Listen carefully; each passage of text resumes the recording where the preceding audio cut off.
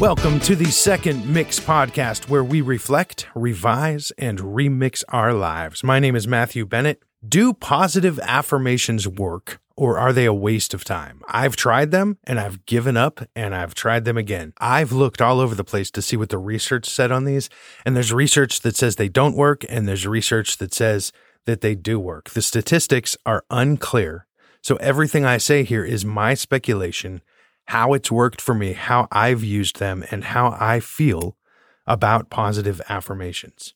Dr. Joyce Brothers said, "You cannot consistently perform in a manner that's inconsistent with the way you see yourself." In other words, if you think you're a loser, you're going to act like a loser. If you see yourself as a fat person, you're going to keep acting like a fat person. The purpose of these positive affirmations, then, is to change the way you see yourself, to transform your own image in your mind.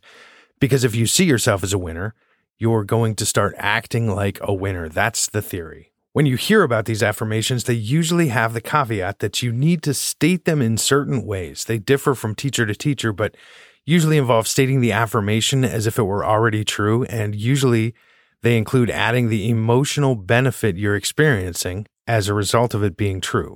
Like these: I am calm and confident in every situation, and I look forward to challenges. I am at my ideal weight, and I feel great about it every single day. I love the feeling of freedom that I have of never having to smoke a cigarette again. And so on. I used to do affirmations like this, but they didn't always work for me. It didn't change what was actually true about me. And I think this is because I wasn't affirming the truth. I didn't believe it, so it didn't change me. I was told that it's like self-advertising and that it took some time, but I did these affirmations for months at a time, and things were not changing for me. Why weren't they changing? Because affirmations like this make you feel like the effort and labor that it takes to change will come naturally to you because you keep saying the words over and over. So you expect that you're going to want to change and you're just going to start doing it. And they do make you feel good every morning. But here's what they don't do. I don't think they change the way you feel about yourself. At least it didn't work for me. And I learned why. I heard Jim Rohn say, "Don't be fooled by anyone who tells you that there's a way contrary to nature itself that says unless you labor, unless you act, things just aren't going to grow." I put the faith in the affirmations. I mistakenly thought that the labor, the activity that I needed to do was to read these affirmations a few times a day. But that's not where the labor is. That's not where the work is. That's just not how it's done. As I looked for an answer, one came to me.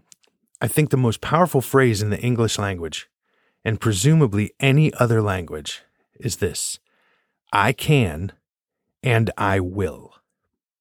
There's a 1953 book by J. Martin Coe, that's Kohe, called Your Greatest Power, where he covers the power of choice through the entire book. I read it in my teens when the book was only 40 years old. Now it's 68 years old, but it's still evergreen. It should have changed my life back then, but I didn't implement it. As they say, someone who reads and doesn't act on that wisdom is no better off than someone who doesn't read anything. This book and the rest of life has subsequently taught me that the power is in understanding that it's possible and then deciding to do the work, deciding to pay whatever price you have to pay, deciding to put in the effort, the labor, the activity.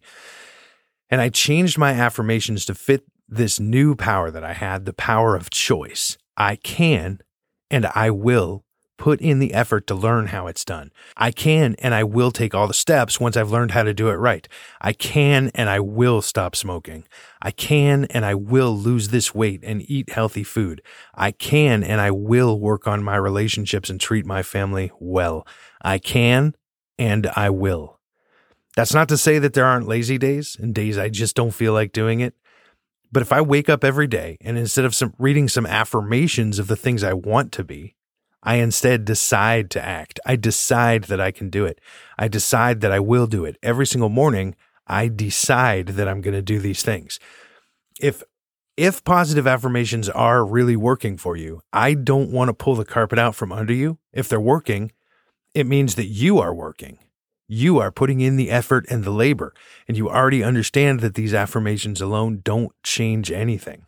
The good thing about any affirmation in the morning and evening is that they take us out of the constant movie that's going on in our minds and bring us into reality. Our minds get clear enough to be working toward our goals when we think about these things. I don't want to put down affirmations because it's always a good thing to remind ourselves of our goals and our mission. But if you've been trying them and they aren't working, then rewrite them like I did. Change your positive affirmations into positive daily decisions and read those every morning. They work slowly over time, but they work.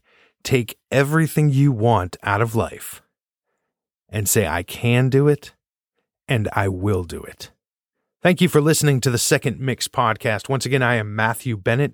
You can grab the transcript on the blog at secondmix.net if you want to look these over again and extract everything that's useful to you. If you have any questions, please email me at matt@secondmix.net. I would love to hear from you.